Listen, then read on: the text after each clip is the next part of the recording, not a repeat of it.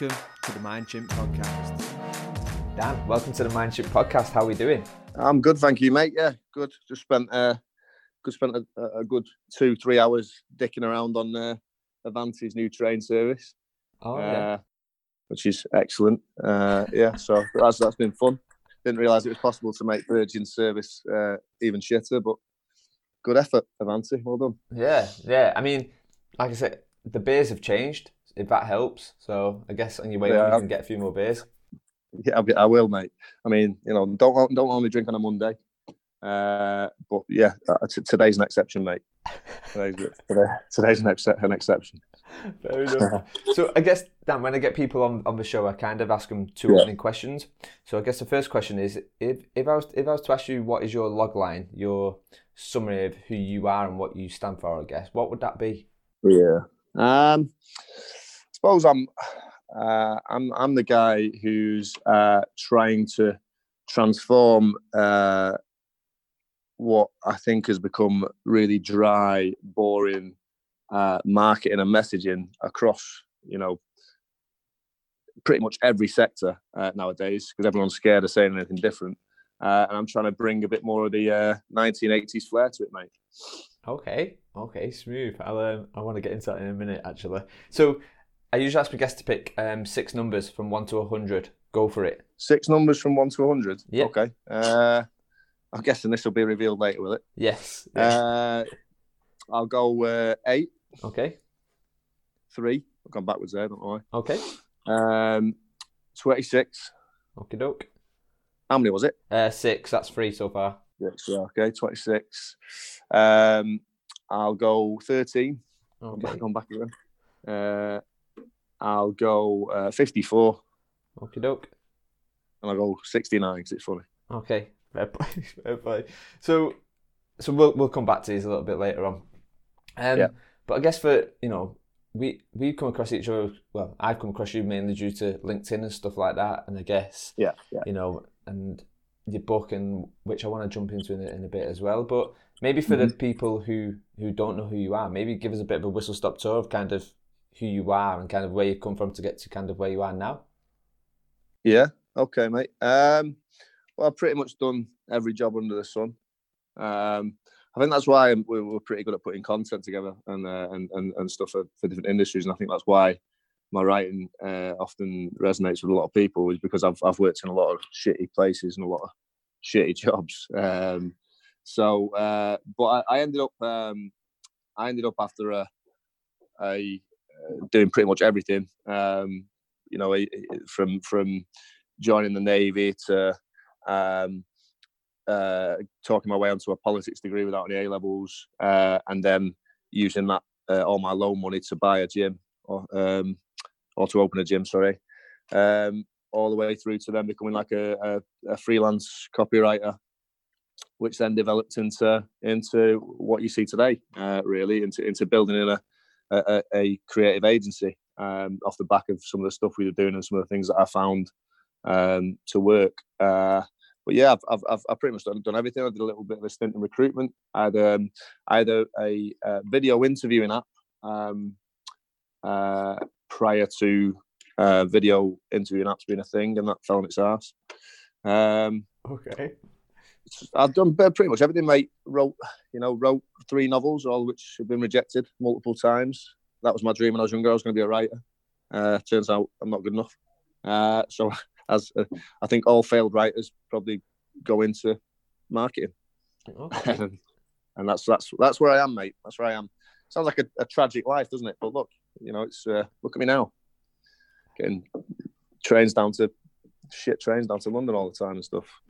But it's interesting though, right? Like you say like it sounds like a tragic thing, but I think just listening to that, like, there's loads of questions just built on them before. So you've touched on a lot, politics, and then opening a gym, then copywriting, and then you've got was it called Vonkel or something? Yeah, it was Vonkel. Yeah, it was. I think I remember that. I'm sure I come across that. I used to work at Talk, and I think they used it. I think, or be highlighted it for something. But yeah, jump into that. I guess you bouncing across all different kind of industries. Like, yeah. What's obviously, given where you are right now and you're working in the creative agency, Yeah. what have you learned from kind of all of them? Especially, I guess one of the things I want to jump into really is that, the startup. What advice would you give to take into your next role, learning from startups? Always sign contracts. Always sign contracts before you do anything. That's one thing I've taken in. So one thing that we do now as an agency, and it's funny because a lot of my clients take the piss out of me for it as well, because they're all like, this just doesn't make sense. Because we put everything through on either a direct debit or a bank transfer prior to delivering any work. So we don't do any payment terms. And that means that we don't have cash flow problems. Everyone's locked in on 6-month contracts. And then clients actually get their invoice after they paid. Which is bonkers, really, that we've got things going like that. But there's the reason behind it is because cash flow is such an issue, and I've made so many mistakes in not signing contracts and not getting money off people, and and having to chase payment, and these are all things that kill businesses. So one of the biggest biggest lessons that I've had in over the last few years is just get contracts in place and get money off people. Like that's the whole point of businesses. You make money, and when you've got small businesses charging for a bit of work and they're on 30-day payment terms, and you've got some big businesses that then aren't paying them for like 60 days, 90 days, and it's killing them. So it's kind of one of the biggest lessons for me is just I just don't take no for an answer. Like if people value you enough and value the work that you do enough, they'll pay for it, and they'll pay when you tell them to pay. If they don't work with them. Yeah, that's probably my biggest lesson. It's a weird one though, isn't it? Like you say, I guess if you take out the business contracts, I'm kind of similar in the fact that I just trust someone by the word. I'm like, yeah, he's not going to shaft me over, or he's not going to do X, Y, Z. Yeah. But then I guess when it's business, it's a whole different ball game. A whole different ball game, mate. It's just realizing that everyone's out for themselves. And of course they are. Like we live in a capitalist society. Of course everyone's out for themselves. So it's just get things in writing. No one is your friend. They're not. If it's their livelihood over your livelihood, there's only one thing coming first. So it's just making sure things are tight. So you're not going to, because honestly, there's so many businesses fail on it, and there's such good businesses and such good concepts and such good teams that end up falling on their ass because of cash flow issues. But just get money up front. It's the whole purpose of business. Money. So I guess kind of going from Bonka. So you said it kind of fell on its ass a little bit. Why? How? Yeah. Like, what was that? What was that looking at it? That was contractual issues. Like it was, we'd been given some investment, and that investment was not very much for a tech company, but it was enough. I managed to stretch it out over 2 years and build a product and get some pretty big customers involved and get a relatively decent sized candidate base as well. But once one of our investors who had a high equity stake decided that he wasn't putting any more in, the other investors we had lined up also decided that they weren't prepared to put any in either. If that person was going to leave without putting any more in and retain that equity stake, there was no way they were going to invest. So it couldn't go on any longer, and that was it. Game over. As simple as that. It was like 1 week it's there, next week it's not. But again, that had we had contracts in place, had things been, had everything been kind of firmly in place prior to doing any of that, we wouldn't have fallen on our ass. It's just naivety, I think, a little bit of, probably on both sides, probably on both ours on the investor side. So it's interesting. So you go from something like that, and then now you're in Offended and your book, which is called Fucking Good Content, which I read 2 weeks ago. So I had to go over to Greece to do some talk, and I read it on the plane in one go. I was like, this is fucking brilliant. So like how that leap from there to like Offended, and maybe we talk about actually what Offended is to people who don't know. Yeah, so I mean, it came from when I was actually building Bonkle, a lot of the way that I kind of survived was by doing freelance copywriting. And once Bonkle shut down and fell on its ass, it was just a case of, I needed to find, some more freelance gigs. And I started working as a copywriter for a tax firm, of all places, a bit of tax software. Then I went from there and got an opportunity to go and head up all the B2B content for a startup called GradSuch. got them doing a lot of LinkedIn things and a lot of stuff that we were doing that was getting them a lot of inbound leads. And then from there, I realised I was kind of onto something. I was developing my own kind of not only just copywriting style, but my own methodologies, my own ways of doing things that seem to consistently work across either multiple individuals or different brands as well. So, and started getting a few freelance clients, and then it was just a case of some of the people on the board of GradTouch said, "Well, why don't you just, why don't we back you and you go out on your own again? We spin this up as its own agency because clients coming in thick and fast. It's working consistently. We're getting people results. It seems like a bit of a no-brainer." And it went from there. And then at the time, I think the working name was Twickle. We were trying to do all sorts of different things.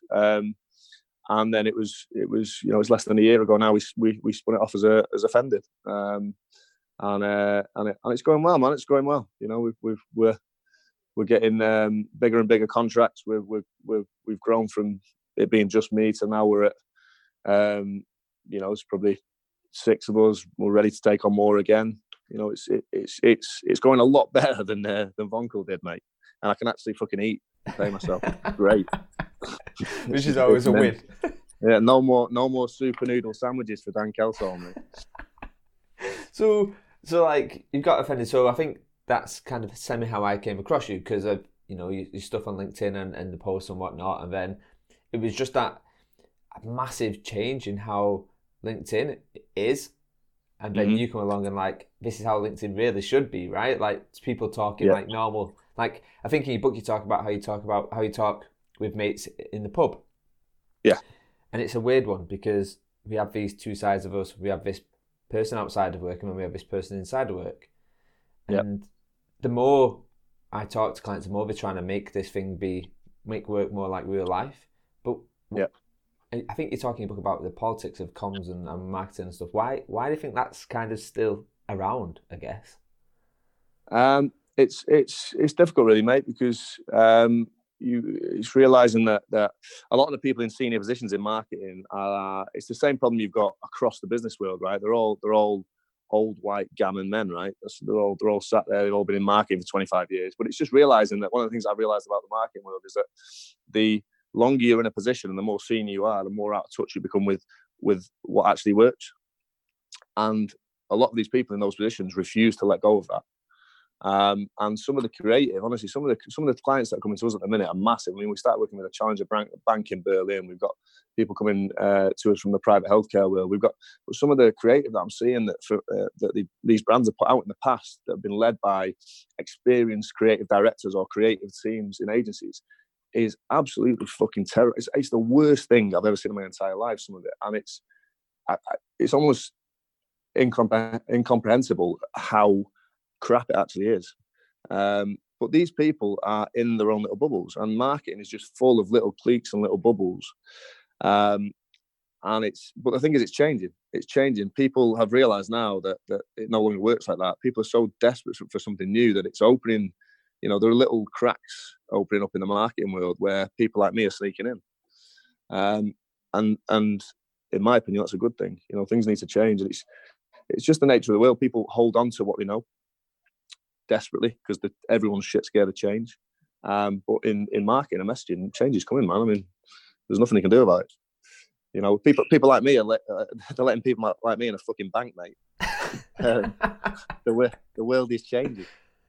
But it's a good point, right? Because I guess the thing what you just mentioned there, it's something called Peter's principle, I think. So basically, people work their way up. They'll do good at a job, they'll work their way up. They'll do good at a job, work their way up, and they get to a role what they can't do. But then they have to stop there because they can't go any higher. So what you end up with is a load of people doing a job what they can't do at the top of the scale.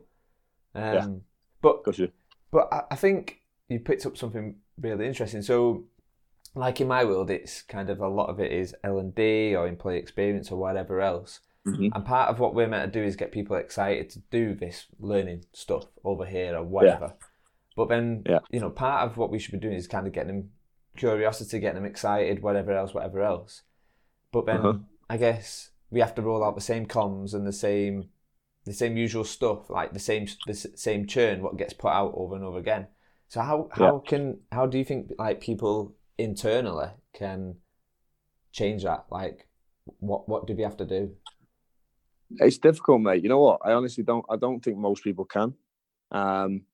Most people are protective of their own well-being and their own. It's all survival instinct. So you're not going to try and rock the boat too much because it could jeopardize your career and your chances. But there are certain people in organisations that are sat there that have that can rock the boat, and that's what I've always done. I've always been the sort of guy who's thought, you know what, nobody believes in this idea. I know it's the right thing to do.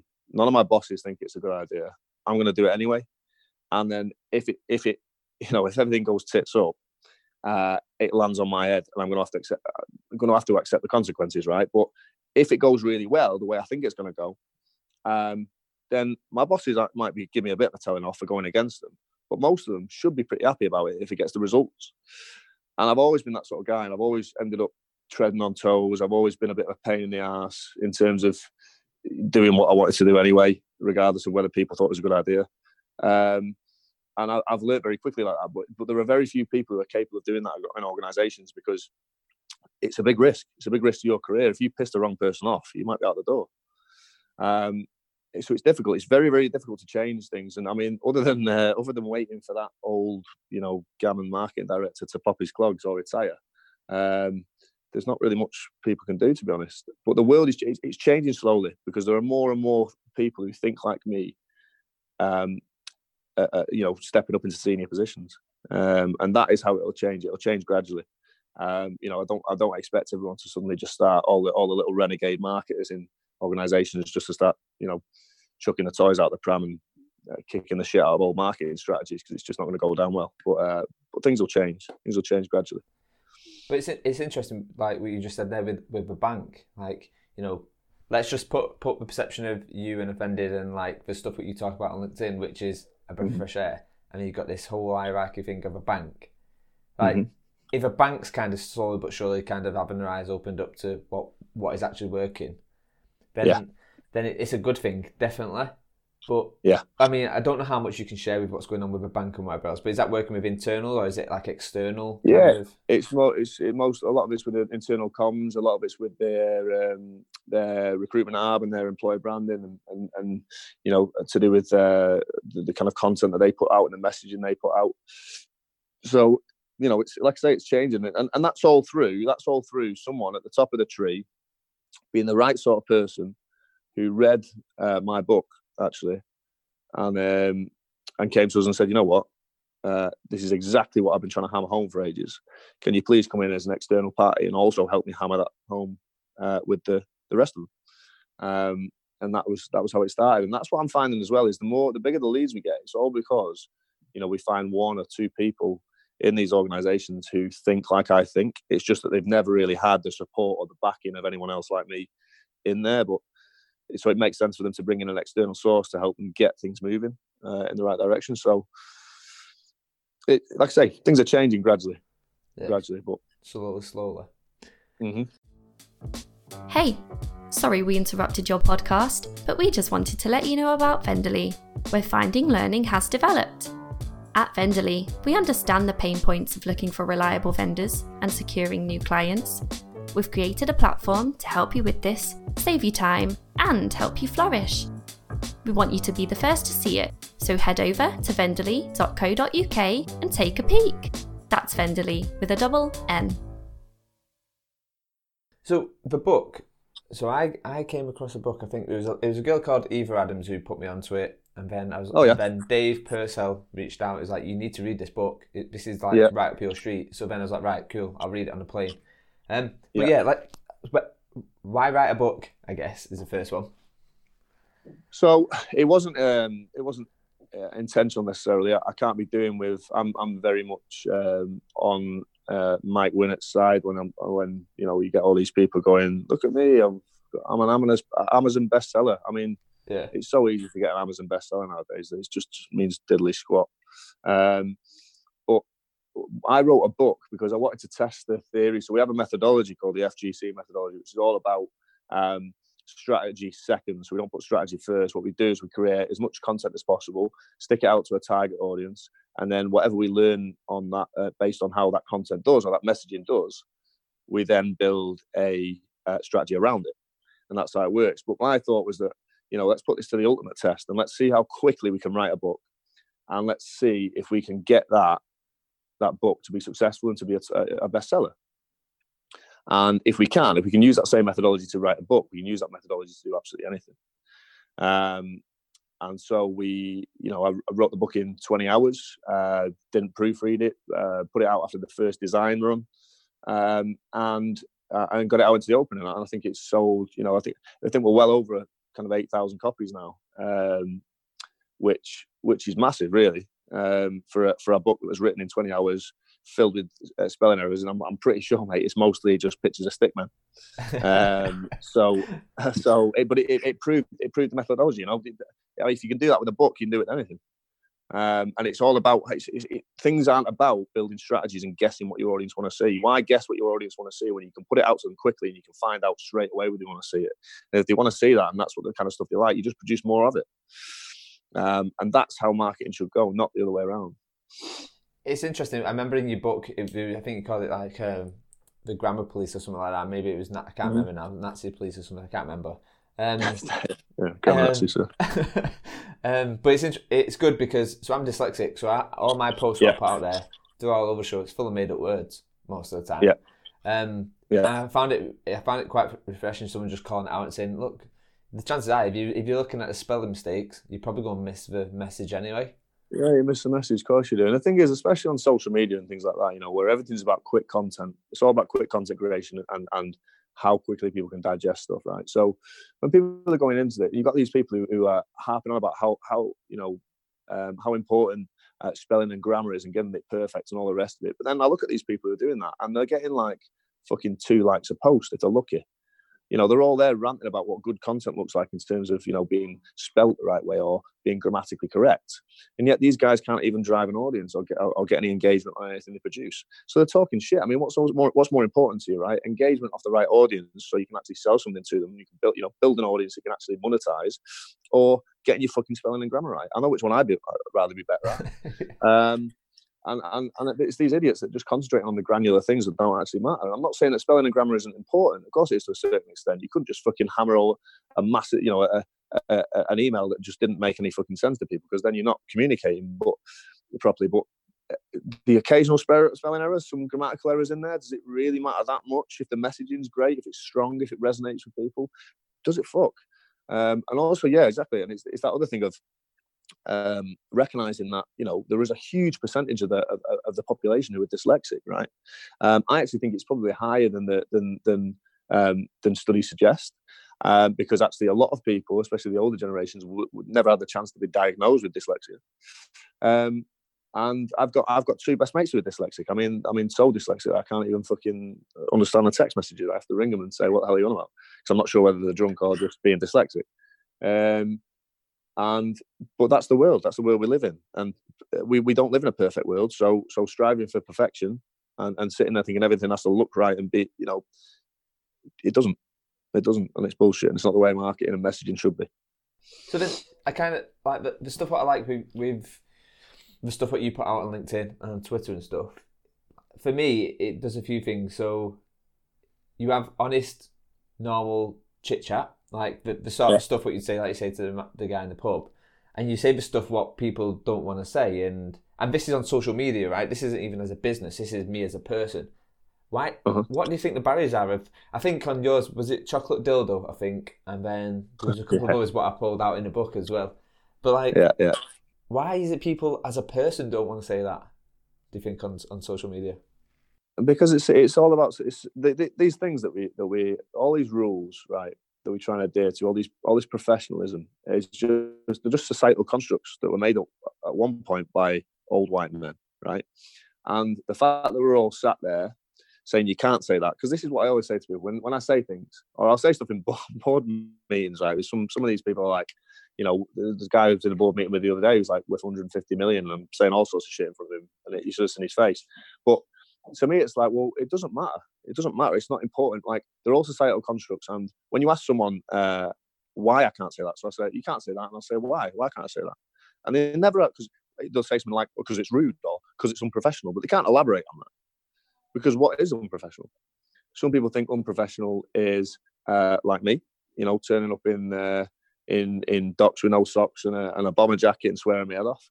And some people like me think unprofessional is doing a shit job. So, if you'd rather walk around in a 3-piece suit, shaking hands and making promises you can't keep, and you think that's professional, fine. I'd rather come in, being normal, swearing my head off, but making sure that I deliver and do a good job. And that's the difference. I think that's professional. So these are all rules that people have put in place. You want to follow them. But I think people are realising actually that's not what's important. Yeah, it's a thing, right? Like people buy people. And I think, especially maybe we'll use banking just because we pulled it up. So banking, for me, is one of them industries where I just think I couldn't think of anything I'd rather not be in. From me being creative and doing what I do, I just it just feels like it's just so locked down and whatever else. But it is that thing, right? Like people can go in, buy the guy in the suit and get nothing. Where I think if I was to work with you, I know what I'm going to get. Like I know you're not going to shaft me over because what I see is what I get. That's it. Yeah, exactly. It is just being direct, and I think you can tell a lot of clients that we have. Some of the stiffer ones, the ones in stiff industries that have this kind of false air of professionalism about them. When there are certain things that I'll say to them, or if somebody comes up with an idea, I'm not the sort of person who'll go, oh yeah, that's what's a fantastic idea. I'll say it's shit. That's not a good idea, and this is why. I think they struggle to deal with it. Or certainly at the start have struggled to deal with it. But people get more and more used to it. And actually the speed at which we work and which we move and which we communicate is just improved tenfold because there's no small talk. There's no, treading on eggshells around each other. It's just, listen, I think that shit's not going to work. And it's better for everyone. It's better for everyone involved. You just got to get used to it. You just got to kind of, leave your ego at home because there's no real room for it. And that's, I just think that's a better way of communicating, mate. I think it's a better way of communicating because it's honest, it's true, it's open. You just can't get offended very easily. But I think it's a good thing as well, like especially when we see it in corporate environments, like, oh, you've got to give someone feedback or you've got to do this. And I think we get so scared now of just being direct that we put so many layers over what we want to say that by the time we say something, it means nothing like what we need it to say anyway. Exactly, mate. Exactly. And it's daft. It is daft. Tiptoeing around each other gets you nowhere. And that's one of the things that is just that my team are learning with each other is just, we can kind of produce whatever we want to produce, but at the end of the day, like as creatives, it's very easy to be precious over the stuff that we create. But you've got to get very, very used to people telling you that something's shit or that it won't work. Ultimately, really, I mean, we can all have opinions and things as creatives, but ultimately, the only opinion that matters is your audience anyway. And it's getting very, very used to creating as much content as possible, sticking it out there, and getting used to the criticism or things failing, because that's actually where you learn. It's not being told that you're great all the time. That's never a good thing. So obviously the content that you put out there is brilliant. Like it stands out miles ahead of the other content what's your usual churn on LinkedIn.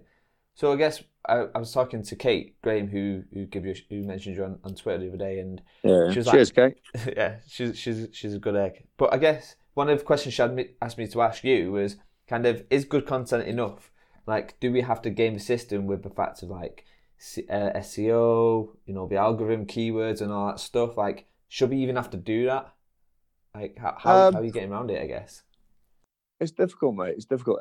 It's such a difficult question to answer because every brand's different. Like, some brands will need a medley of all sorts of things. But then again, I've seen brands grow just on the back of good content because they've created an audience. And it doesn't matter how good your SEO is. If you built an audience somewhere and you tell the audience to go and check out your website or check out your product or check out your service, you can't really...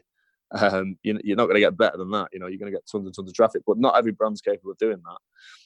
Some brands have to compete on SEO. Some brands have to sit there and compete on paid, on keywords, and that's just kind of part and parcel of marketing. Every brand has a different strategy. It's really, really difficult to say and to answer that question and say, is that enough? Because actually, for most brands, good content on its own is not enough. No, it's not.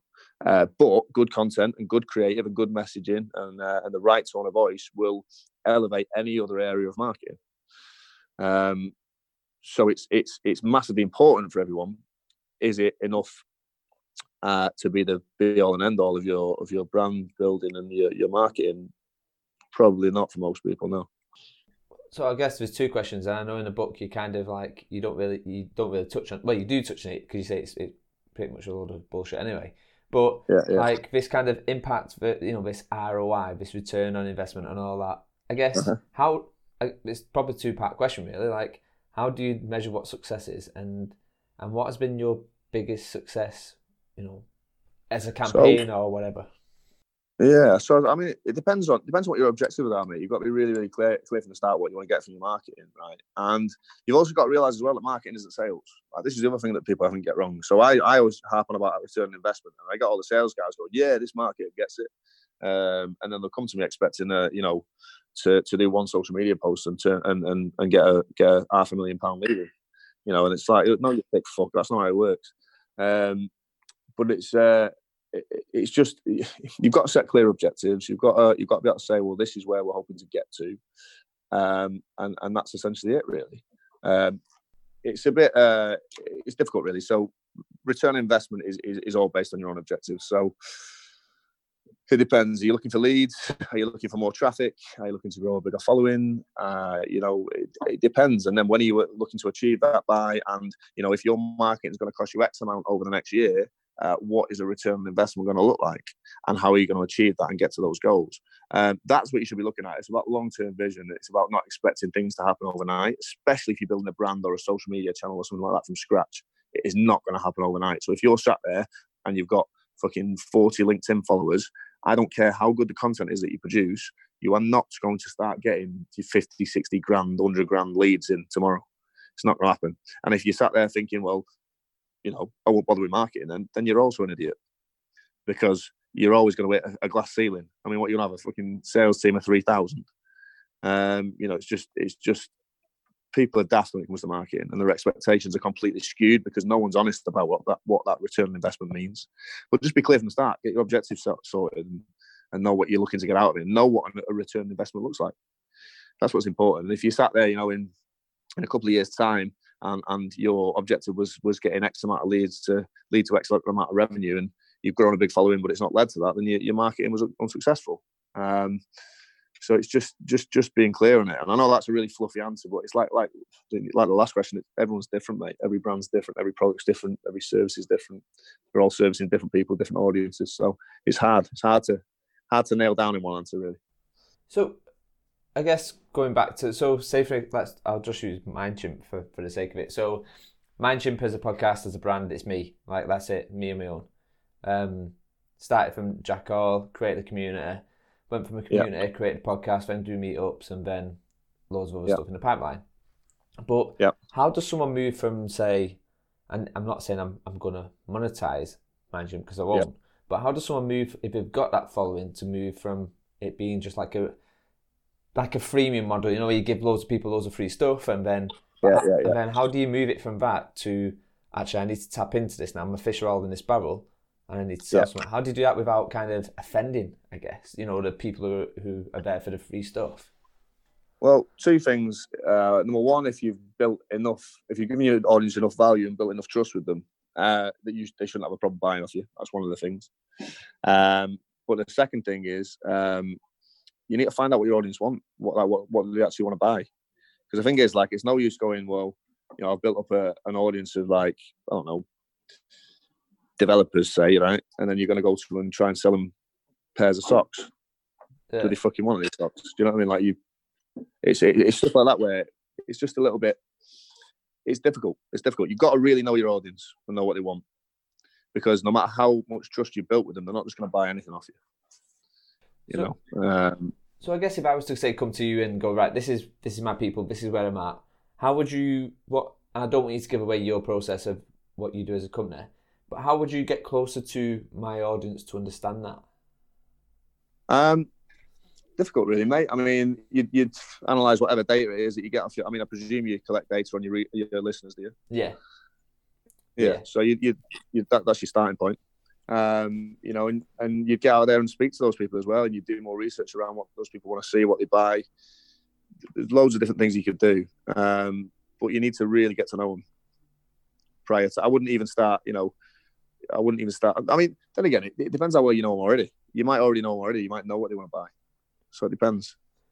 But your starting point is analysing that data and seeing what their buying habits are, the type of places they hang out, loads of different things. Yeah, and kind of just get super close with what it is they're kind of already doing and what they're already kind of, I guess, into. Yeah, because otherwise you're going to try and sell them some shit that they don't want. Yeah, pair of socks. Yeah, a pair of socks, man. I mean, I'd like socks.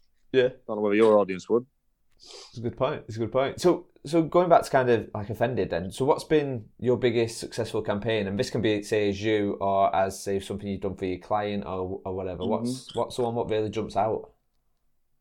We've done all sorts. My favourite, I mean, in terms of success, they're all successful in their own right, mostly. Yeah. We rarely drop the ball, but the biggest one is probably all the projects, which is a lot of stunts that we do for Karoo. And I say that because that's my favourite. It's not the biggest brand we've worked with, but it is the most daring. And we've done everything, mate. We've done everything from we badged up some advertisements and put parking tickets across 3,000 cars in Manchester. We had them going up on a cherry picker to offices that we're trying to get into with big signs saying fed up of working here. That riled a few people up. We've done all sorts of stuff. So that's kind of my favourite, because these guys will actually take a real risk. And the thing is, that's the thing with like startups nowadays at that level. They've got to start doing things that are different. And Karoo are really standing out and managing to build a brand in the course of 6 months, because they're actually saying something entirely different to other job apps and recruitment apps. Mm. So social media, when it comes to you throwing out, like your content, and how do you go through that process? So do you just like write it, put it out there, job done? Or do you have to kind of settle on it and then think, actually, I need to edit that, or what? How's that thought process work? So it's all through our methodology again, mate. It's all about creating content as quickly as possible, not being too precious about it being perfect, especially if it's a new idea, and putting it out to the audience, and then basing further content on how that audience reacts to it. So, and the reason that works is a little bit like if you were building a tech product, right, and you're trying to build a minimum viable product. What you wouldn't do is build the whole, say you're building a platform, right? You wouldn't build a whole tech platform and then stick it out to your audience, or stick it out to your target customer and hope that they use it. You'd build it feature by feature. You build a feature, you test that minimum viable product with your audience, and then you'd kind of build iterations on that feature based on their feedback.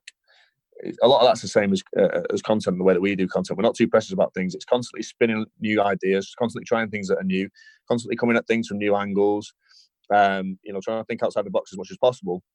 And even though, we might put out 10 pieces of content, and this is not only for us, this is for clients, we might put out 10 pieces of content, 2 might really hit home and 8 might dive.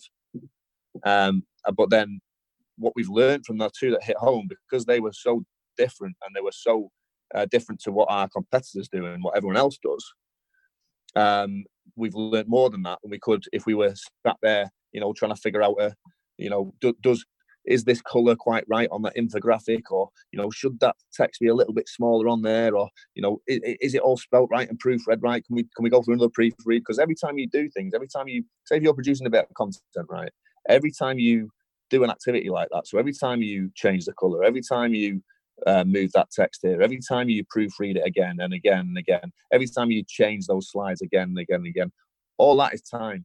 And the more time you put in, if you then put that thing out and it bombs, it's a massive loss-making exercise. So every time most people produce content, because it gets no engagement and brings in no leads and nobody gives a fuck about it, if they've spent ages doing that, like these fucking white papers people do, fuck off with those white papers, they're rubbish. No one cares, no one's reading them, give it a rest, because you've spent months, you've had a team spending months on that white paper, and about fucking 10 people have read it. The amount of money you've just wasted is ridiculous, and you wouldn't get away with it in any other team other than marketing.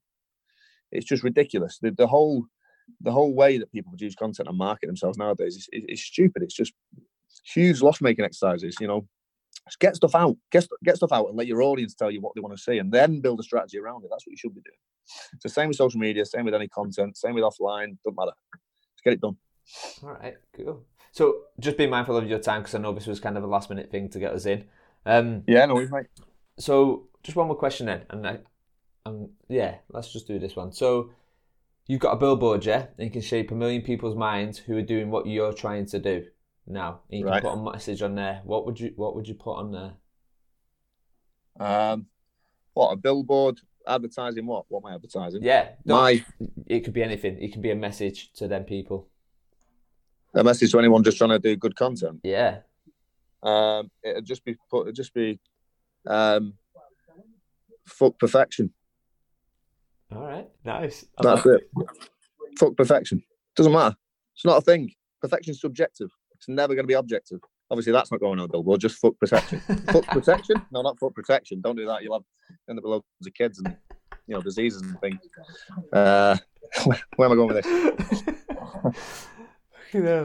I don't think we can end on a better note with that one, Dan. To be honest, I don't think so either, mate. Where can people find out a little bit about what you're doing, what you're up to? Where can I get your book, and where can I get in your book so that I can be a client of yours? Yeah, I mean, listen, books on Amazon. Get me on LinkedIn. We're just about to launch a new site in a couple of weeks, so everyone can actually see what that we actually do and some of the work that we've done. Just whatever. Ping me a message or an email. I'm terrible at getting back to them, so I'll speak to you in 6 months. Nice one. Sounds good. Dan, we picked some numbers right at the very start, didn't we? These numbers tally up to a random list of items on a beach. I want to know what you're going to do with them. Are you ready? Okay.